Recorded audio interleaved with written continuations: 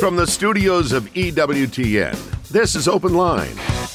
With today's host, Father John Trigilio. In North America, call toll-free 1-833-288-EWTN. That's 1-833-288-3986. Outside North America, call 1-205-271-2985. Or send an email to openline@ewtn.com. A tremendous Monday to each and every one of you. Thanks so much for tuning in to EWTN's Open Line. Father John Trigilio is poised and ready to answer your questions. If you would like to ask a question of Father, simply pick up that telephone and give us a free phone call to 833-288-EWTN. It's a free phone call anywhere in the United States and Canada. 833-288-3986. If you're outside the United States and Canada, that number is 1-205-271-2985, and we'll even put you straight to the front of the line at 1-205-271-2985. And you can always send us an email. That email address is openline@ewtn.com. That's open line, all one word, at ewtn.com. I'm Jack Williams. Michael McCall makes his triumphant return to the control room, producing the program today. Your call screener is Matt Gubensky, and Jeff Burson, magnificent person, handling our social media efforts. So if you're watching us on YouTube or Facebook Live, you can type a question into the chat window, and it may find its way to us by the end of the program. And our host, as he is every Monday, live today from the Josephinum in Columbus, Ohio, Father John Trigilio. How are you? Fine. Happy Columbus Day. Same to you, Mr. Italian priest. You. What are you? Are you seminary hopping? What are you doing here? It's what they call a busman's holiday. Yeah. I go to the seminary on my day off from the seminary. Very good. We've got an email here from Joan, and she says, a first-year priest told a group of us not to use the word host to mean the Eucharist. Today, in another parish before Mass, a call was made for an extra host minister. I know that consecrated host equals the Eucharist. Can host be used interchangeably with the Eucharist? Is it now the new term to call the extraordinary minister of the Eucharist a host minister? This is the second time I've heard this new term. Can you please clarify? Help Joan out, Father. Well, if you just use the word host without the preface of sacred, it sounds like something from the Sci-Fi Channel. Something that's a host carries a alien with it. What we want to avoid is words like bread and wine after the consecration, and even the Roman Missal has been tweaked to go from cup to chalice.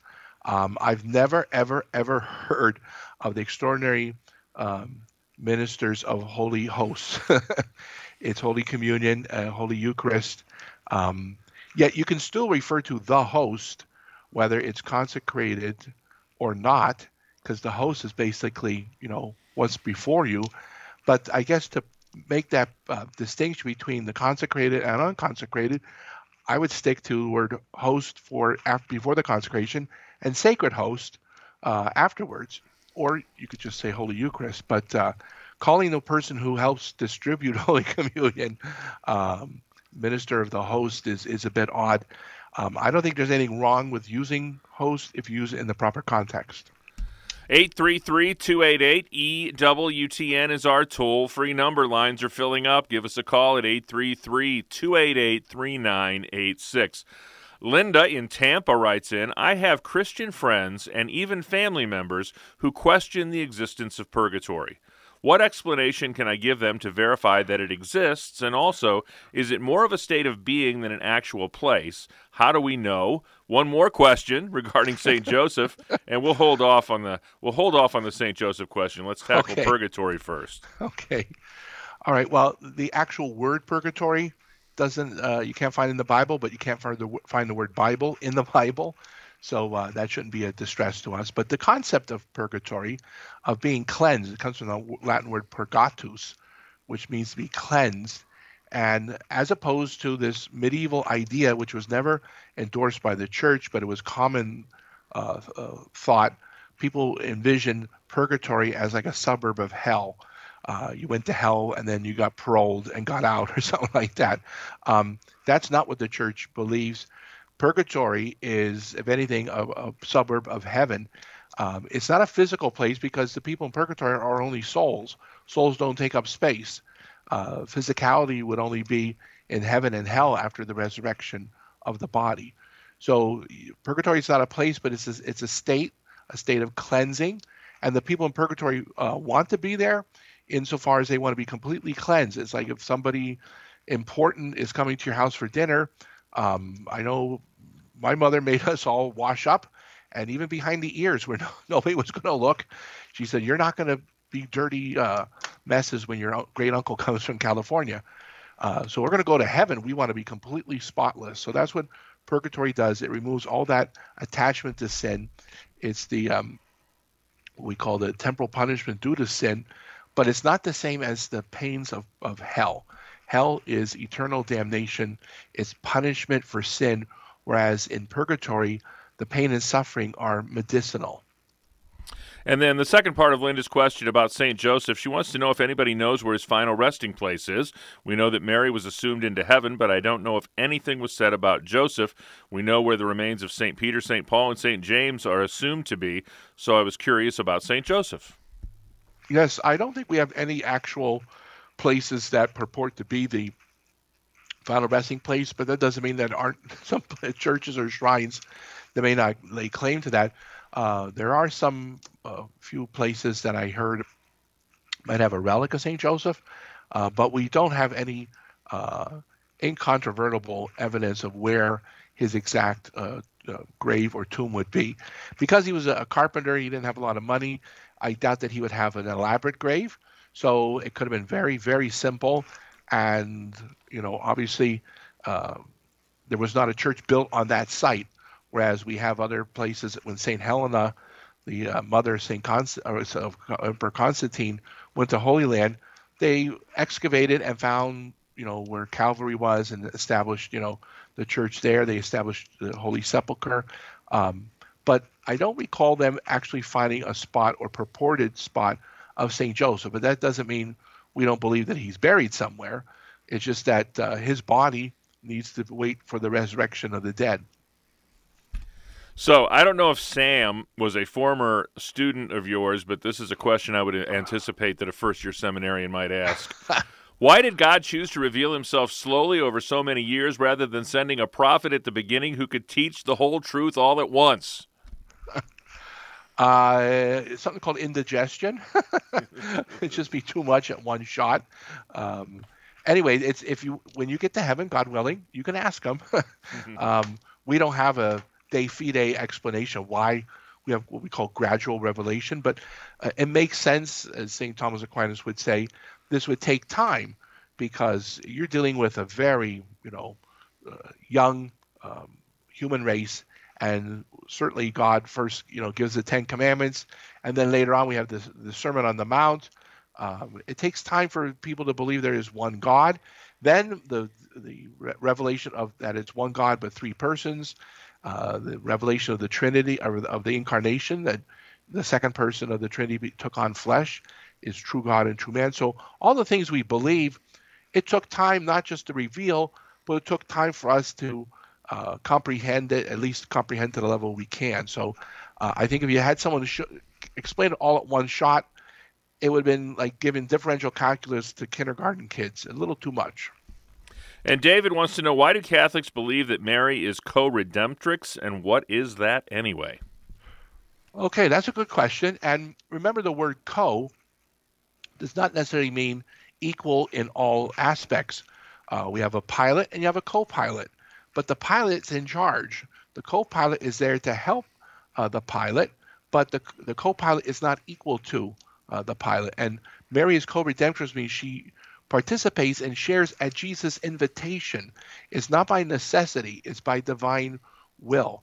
In the same way, it's God's hands were not tied that he had to have 12 apostles. He could have had 10, he could have had 1, he could have had none. He didn't have to have 7 sacraments, but God chose to do these things in a particular way. So him inviting Mary to be Co-Redemptrix does not take away in any way, shape, or form the fact that our son Jesus is the Redeemer. But he also says, take up your cross and follow me. Well, why do we need to take up our cross if he is the Redeemer? Because he invites us to. He invites us to unite our suffering with his, not because it has to be that way, but it's by his divine invitation. Straight ahead, we're going to talk to Maddie in Dayton, Ohio, and we've got plenty of time and plenty of room for your phone calls. The number again is 833-288-EWTN. That's 833-288-3986. It's EWTN's Open Line Monday with Father John Trigilio.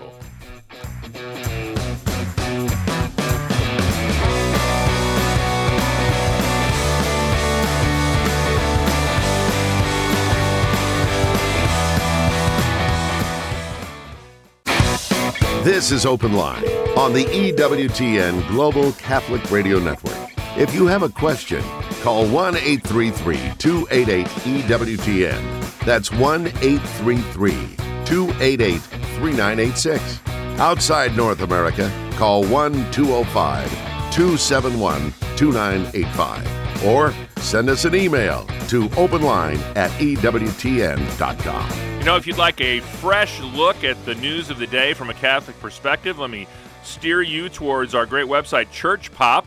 You can find all of that information at churchpop.com, and you can even get a daily email from Church Pop sent straight to your email inbox. I get that every morning, and it's always something that I find interesting about the Catholic faith. Just go to EWTN.com and click on subscribe. 833-288-EWTN is our toll-free number. Still a couple of open lines at 833-288-3986. As advertised, first up today is Maddie, a first-time caller in Dayton, Ohio, listening on Sirius XM Channel 130. Maddie, thanks for holding. Welcome to the program. Oh, thank you so much. How are you doing? Fabulous, thank you. What can we do for you today? I had a quick question. I was reading through Genesis the other day, and I was trying to see where is the feminine in God? Because I know that he made Adam first, and then he commanded them to name all the animals and try to find a partner amongst them. And it almost seems like Eve was an afterthought, and that, maybe that, the feminine might not be there other than just because God was like, oopsie, I forgot. Does that make sense?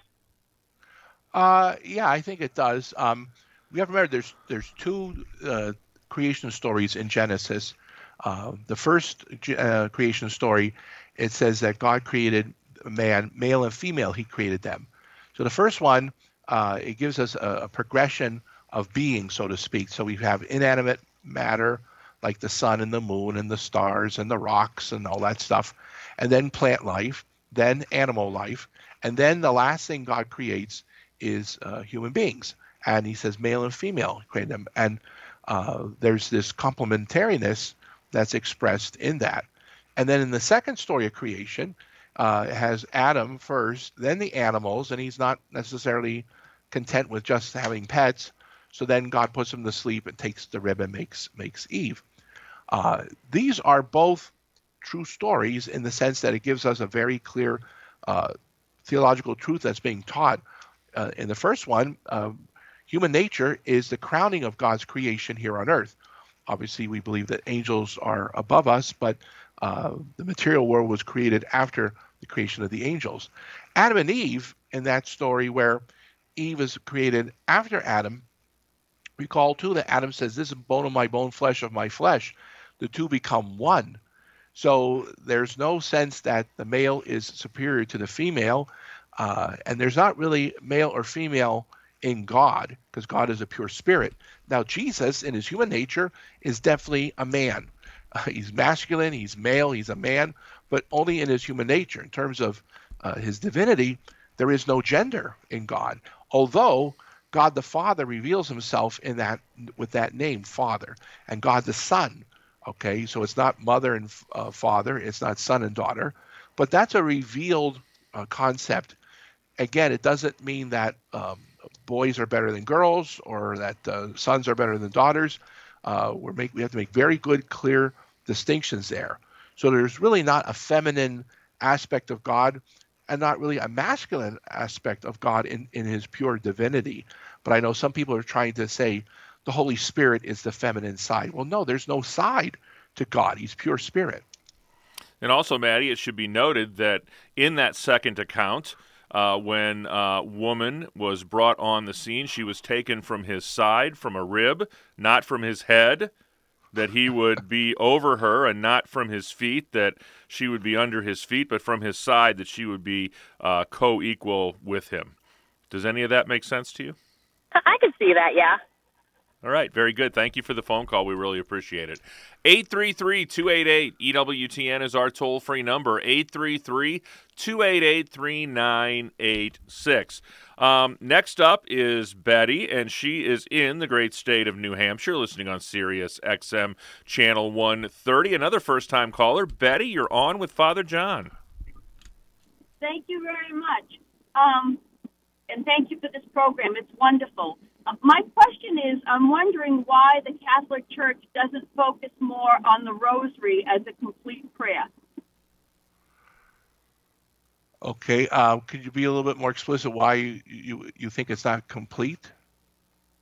Yeah, well, I mean, it's not included in any of the masses. I think that Okay. if we actually push the Rosary and people saw it for, I think, the way that it's supposed to be reflected, that it's truly the Mother of God. You know, Jesus pointing to Mary, Mary pointing to Jesus, Jesus pointing to the Father. If we saw Mary as the Virgin Mother and Jesus, her Son, here on earth for us as God Himself, for our sacrifice, I think people would treat women with more reverence. I don't think we'd have the questions that we do. Okay, well, I mean, you make a good point, but we have to also make a very important distinction that the Rosary, which is very good, it's very Christocentric. Pope Paul VI made that clear in Marialis Cultus, and Pope John Paul the Great, also in his encyclical on the Mother of the Redeemer. Sacred worship, divine liturgy, the Mass, is something that comes directly to us from God Himself. And Jesus at the Last Supper used, bread and wine. So we continue that absolute fidelity to what was used at the Last Supper to this day. The Holy Rosary is a sacramental. It's not a sacrament. So it's not really a part of the Mass. But I've been in parishes. I was a pastor for 16 years, and we had the Rosary before Mass. We had the Rosary after Mass for those people who wanted to participate. But it was never considered part of the Mass because it's not really divine worship. It's Marian devotion, and I said, again, it's very Christocentric because, as you rightly point out, Mary is pointing to her Son. And St. Dominic de Guzman, the founder of the Dominican order, the order of preachers, he used the Rosary to combat Albigensian heresy in the 13th century that denied, Jesus's divinity. So the Rosary is very important as a part of our Catholic faith, but it's not part of divine worship. So that's why we would not insert it in there, even on the Feast of the Holy Rosary, which was just the other day on October the 7th. But I agree with you. If we did the Rosary more often, and if priests, said, I'm going to help lead the Rosary or at least participate in it, it would have a big value. But it will never be part of the Divine Liturgy because it was never part from the beginning. And Father, what about the notion that in the many apparitions that have been approved by the Church when Our Lady came back and encouraged us to pray the Rosary, she really never encouraged us to do that during the sacred liturgy, huh? That's right. Now, I know people were praying it in prior times when they were not that well versed in Latin. It's never been condemned at a private level, but Pope Pius XII and the Second Vatican Council, and certainly today, we make it very clear we would like people to have some active, full, conscious participation. So if you can understand what's going on at the Mass by use of a missal or your own intelligence, it's more important that you participate in the divine worship aspect and leave the hyperdulia to either before or after Mass. Next up is Maria. She is in the great state of Ohio, watching or listening on Roku today. Maria, you're on with Father John Trigilio. Hello, Jack. Hey there. Father John, I'd like to know if I answered a question correctly. I was asked why one of the altar servers carries the crucifix during the procession in and out at the beginning and ending of Mass. Am I mistaken that this person is doing Simon the Cyrene's part in the into how we do about Jesus' crucifixion? Well, that's certainly a good analogy. I would like to use that myself. I'll footnote you though when I do that again. The real purpose of the bringing of the processional cross, because it's to show that this is a formal entrance, like Jesus's entrance into Jerusalem on Palm Sunday. The carrying of the crucifix in a procession denotes that this is something of religious value, but also devotional, and it involves the clergy and then any of the laity that are involved in that particular celebration. It's something that, especially when in medieval times, whenever there was a procession of somebody of importance, even going back to the time of Julius Caesar, when Caesar or the emperor came back in triumph, there was this big elaborate parade. And the parade wasn't just something that was esoteric or incidental. It was an act of showing gratitude for the person who was the main character of that. So Caesar conquered the Gauls. He came to Rome. He had his triumph. So too in the procession, we're showing that Jesus's victory over sin and death is part of this procession. So it has a lot of connections to antiquity. But I do like the analogy with Simon of Cyrene. But I don't think that was the one and only reason why this developed. I think it was more of that historical context. God bless you, Maria. Thank you so much for the phone call today. That frees up a line for you at 833-288-EWTN. That's 833-288-3986. Francis wants to know, if conditional security of salvation is true, how do we know what secures our salvation? Well, when you mean by conditional security, I believe you're trying to say that we don't have absolute metaphysical certitude of our salvation, because the analogy I like to make is we make a distinction between redemption and salvation. Jesus redeemed us on the cross on Good Friday when he died for our sins. The actual act of salvation, though, occurs when you and I actually get into heaven. So the analogy I like to use is, if you fall off the boat, you're on a cruise ship somewhere, and you fall off the boat, the person who throws you, the life buoy, they're doing the act of redemption, but you're not actually saved. You're not safe till you're back on the boat. All right. So there's a process of being brought onto, and then once you arrive is when you can say, I'm safe and sound. So once we're in heaven, that's when we're saved. We're redeemed by Jesus, but it's not an absolute foregone conclusion, because at any moment while we're still alive, God forbid, we could commit a mortal sin and turn our back completely on God, and he respects our free will. So it's not once saved, always saved. You're saved once you're in heaven, but we've been redeemed, and we need to be confident that we're going to live in a proper life. Got a unique opportunity for you on Open Line Monday. Wide open phone lines here at the midway point. The number's 833-288-EWTN. That's 833-288-3986. It's Open Line Monday with Father John Trujillo.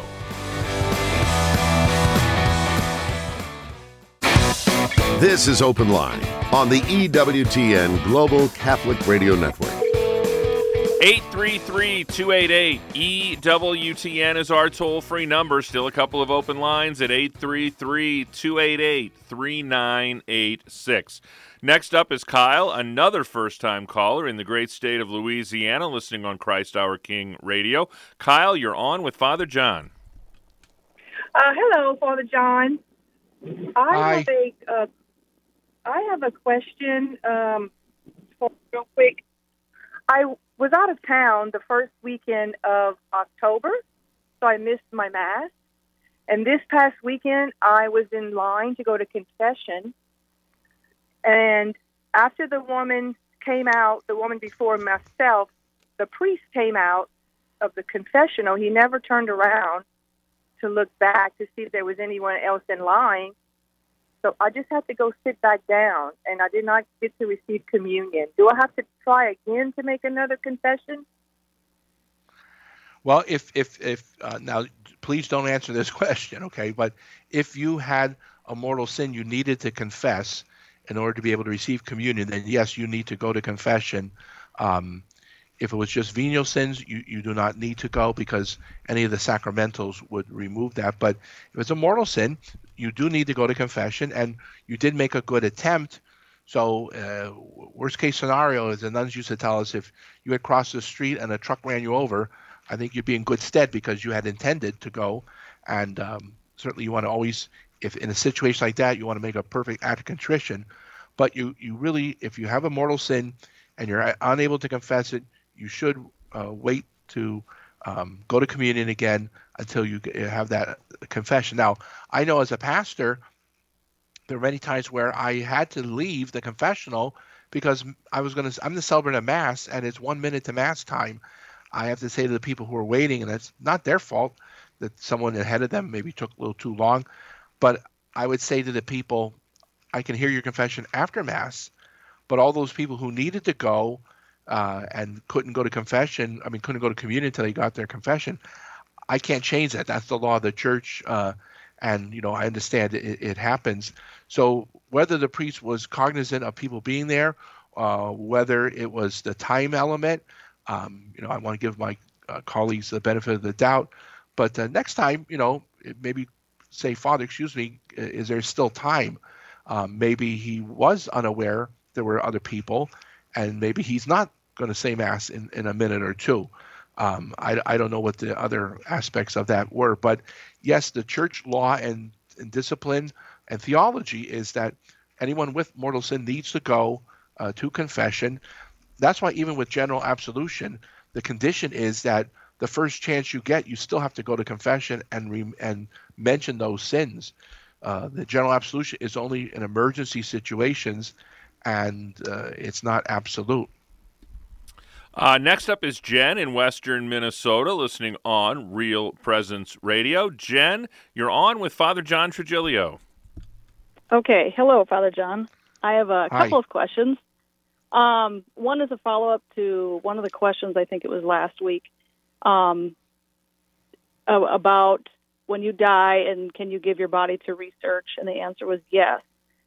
And then there was no follow-up. I thought that you could do that, but then the body does have to be returned to be buried. Is that correct, or am I wrong?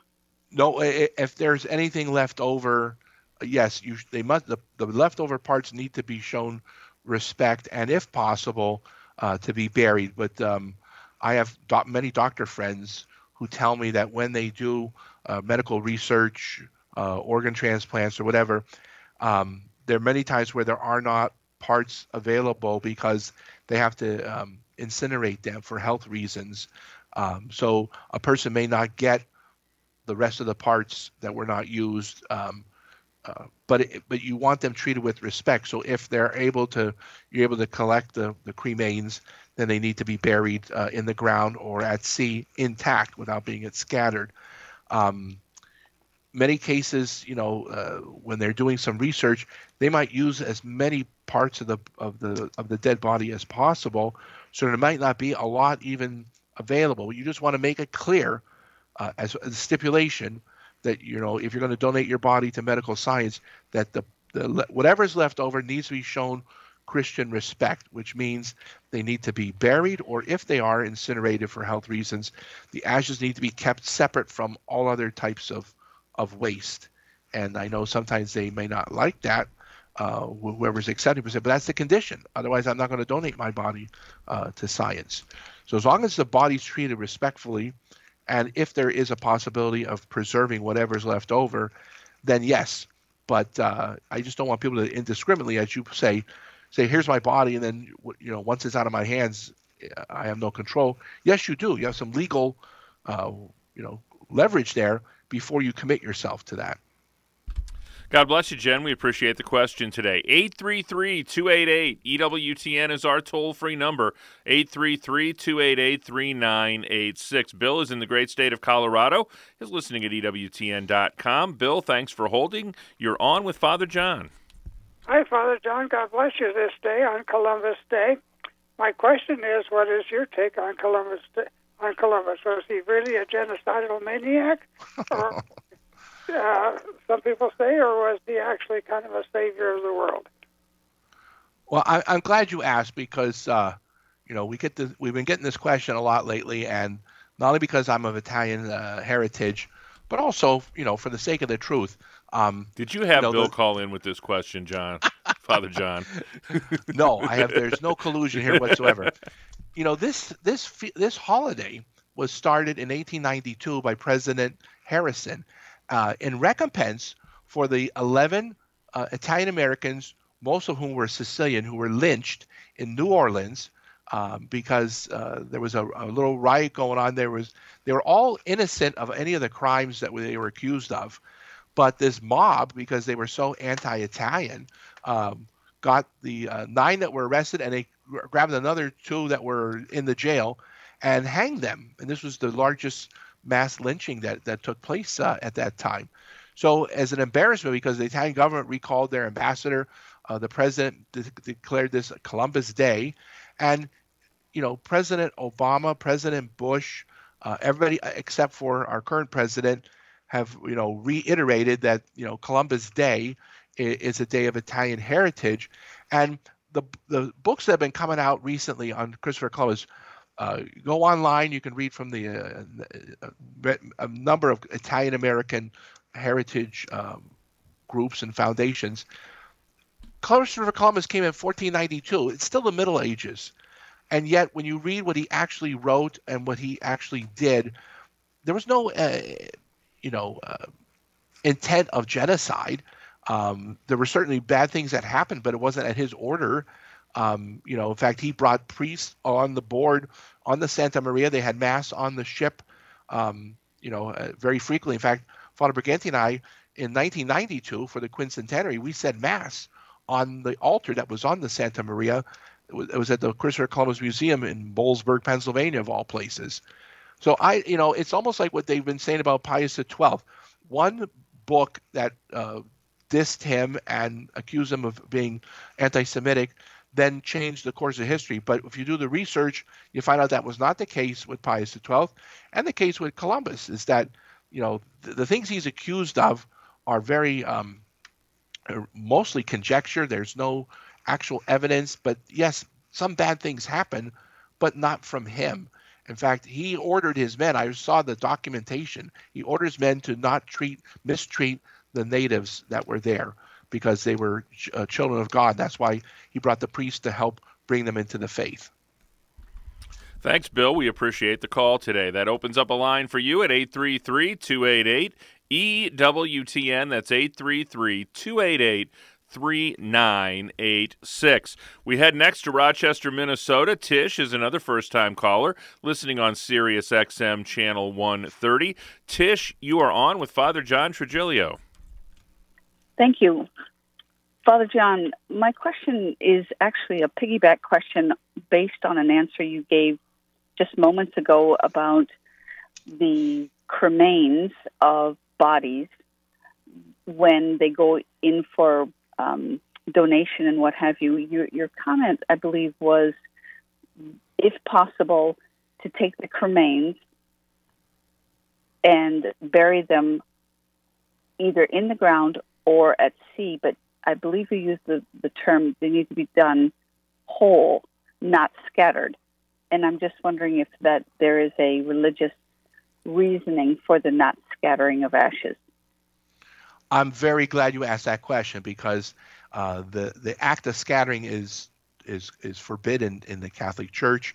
I know people do it. They don't realize when John F. Kennedy's son, John died, Unfortunately, they scattered his ashes over water. But the Cardinal O'Malley made it clear that that was not church practice, and it's because in the old days cremation was frowned upon. They were worried about people denying the resurrection of the body, and then cremation was allowed because for health reasons and also for economic reasons. But there's always the provision that the priest who's going to participate in the funeral rites has to be convinced that there's no denial of the resurrection, and the remains need to be treated with respect. So as long as they're in a container, they can be buried in the ground or buried at sea.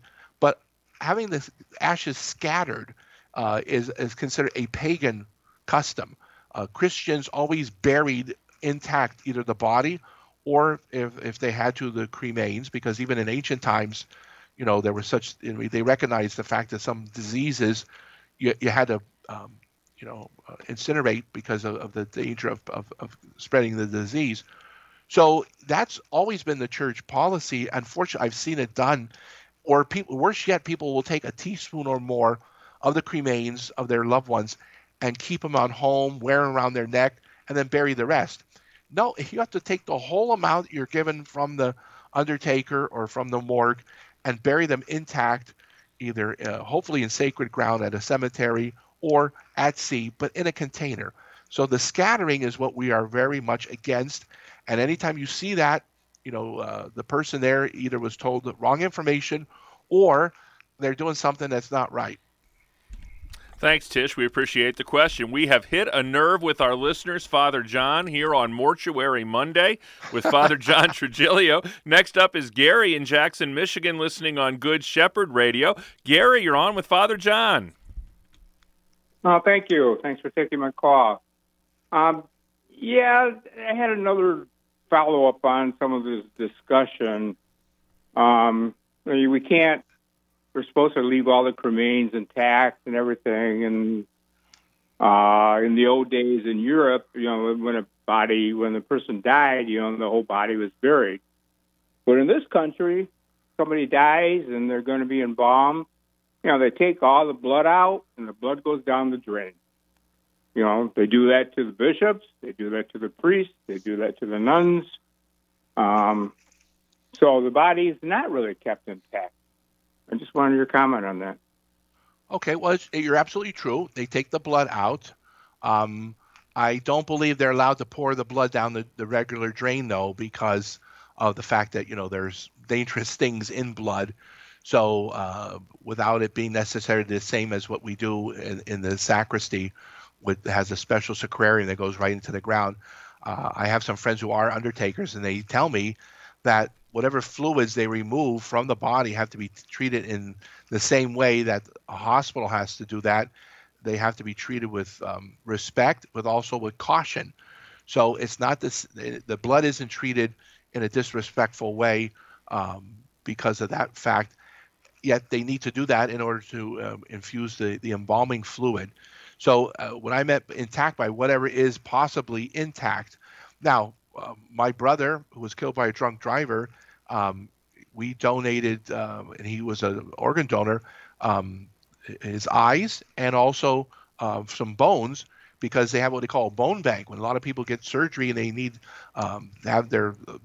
they need a piece of bone inserted that they themselves don't have, they get them from a bone bank, which is basically these are things that people have donated after their death.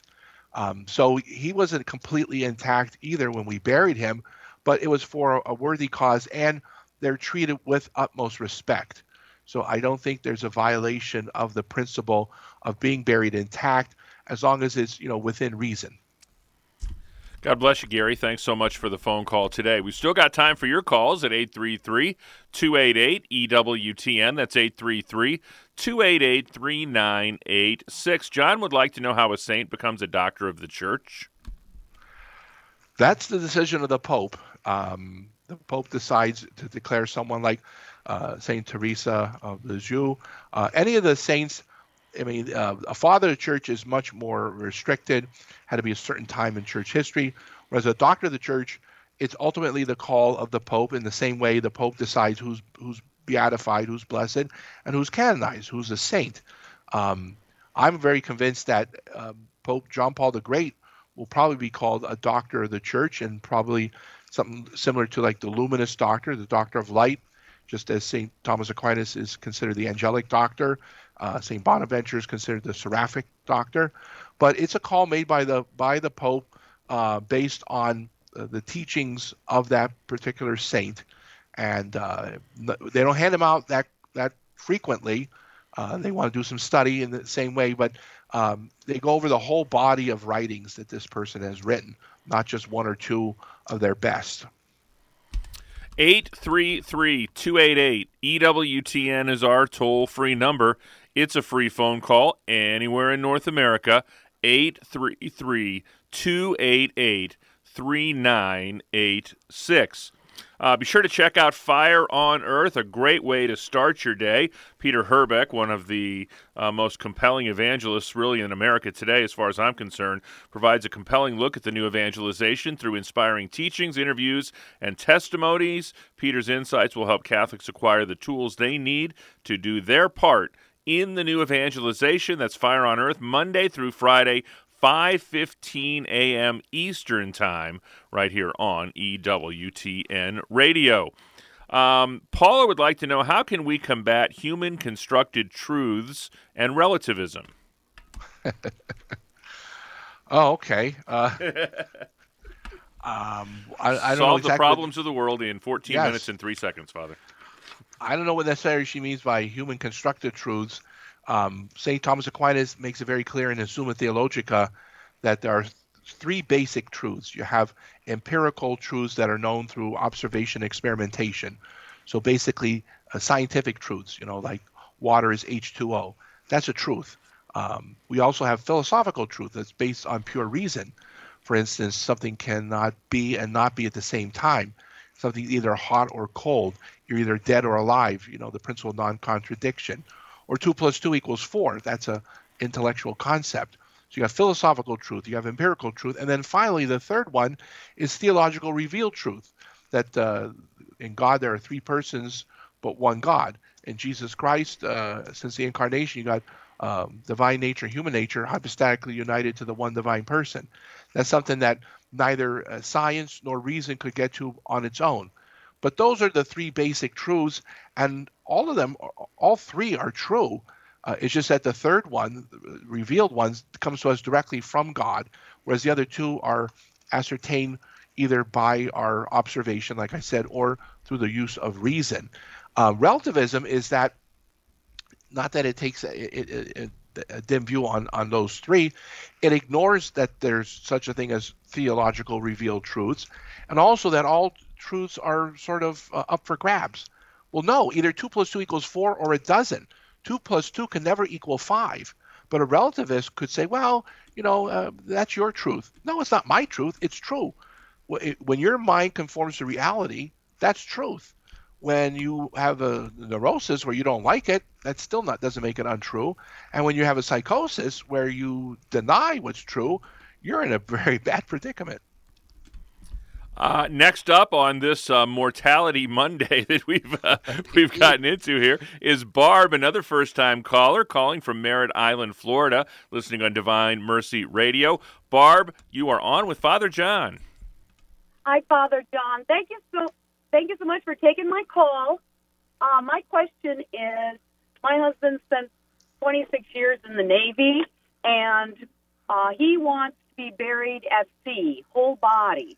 And I told him I didn't think that was allowed unless he got a special dispensation from the Pope.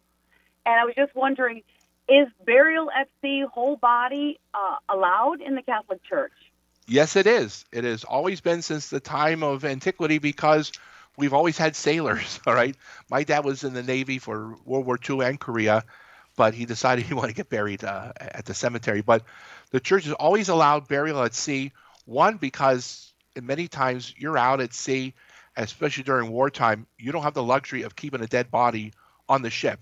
You have to bury them immediately before, contagion starts. So there was a very practical reason for that, but also the fact that if someone was a sailor in the Navy, a merchant marine or whatever, they have an attachment to the seed. So as long as the body's intact, and you've seen this done in the movies where they wrap them up very respectfully and then lower the body into the water. It's just that we don't want the body cremated and then the ashes scattered, but you can be buried intact without any need for a papal or episcopal dispensation or permission.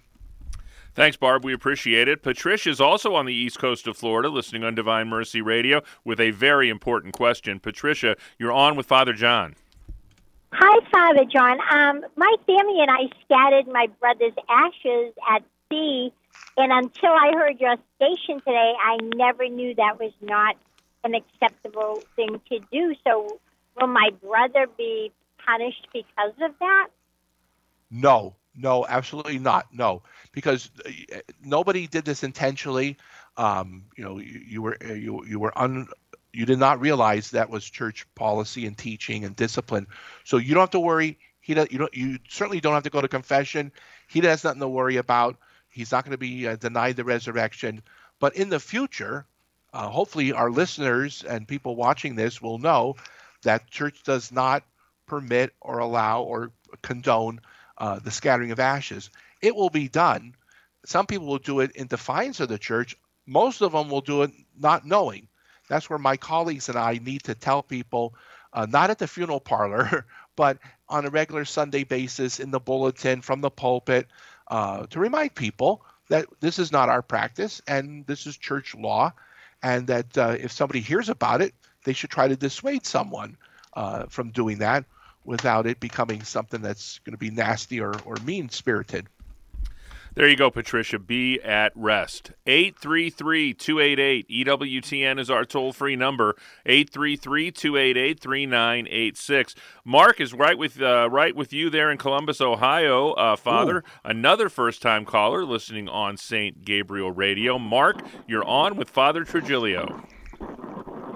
Hi there. Is it ever morally acceptable in an extreme circumstance to eat the flesh of, let's say, a passed away human being, maybe like a survival circumstance?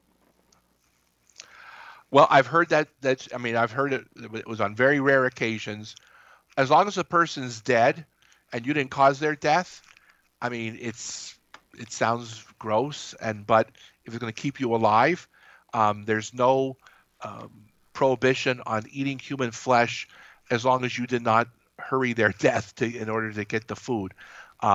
If they died of natural causes, then, out of necessity, you could. But, I've also spoken to a number of doctors and scientists who say it's so rare an occasion where you would need to do that it's almost more of a theoretical question. But if you, God forbid, ever were in that situation, as long as you didn't kill the person, all right, or say to them, well, you're not getting any food, so you can die quicker than the rest of us, and then we can cook you. But intrinsically, the eating of human flesh, again, it sounds very nasty, and it should be something to be avoided at all costs. But, if you're in a plane that landed in the Andes, like the one I remember reading about when I was a kid, self-survival is an instinct that God put in us. We just have to do it with prudence. And really quickly, Father, just in the 90 seconds or so we have left, Seth in Champaign, Illinois wanted to know, why are some Old Testament rules still in play and others aren't? Well, the New Testament rules that are based on the natural moral law, like no adultery, no stealing, no murder, those are still intact. It's the Mosaic laws that are dietary, like not eating of pork, of shellfish. Those are things which were absolved in the New Testament. So it's the ones that come directly from God, divine positive law, or the natural moral law. The human laws that were, because remember, there was like over 600 some Mosaic rules. St. Paul and St. Peter, make it clear in the New Testament that we're not bound by those anymore. During the show, we got a call from Mount St. Mary's. They want to know where you're at. I'm at the Josephinum. Would you leave There's us nobody there, so I don't know who called in. Would you leave us with a blessing? Yes. Benedicat vos omnipotens Deus, Pater, et Filius, et Spiritus Sanctus. Amen. Amen. On behalf of our host, Father John Trigilio, our producer, Michael McCall, our call screener, Matt Gubensky, and our social media maven, Mr. Jeff Burson, I'm Jack Williams. Thanks so much for another great start to a week of EWTN's Open Line. Back at it tomorrow with our very favorite Father of Mercy, Father Wade Menezes, talking faith, family, and fellowship on EWTN's Open Line Tuesday. Until we get together then, God bless.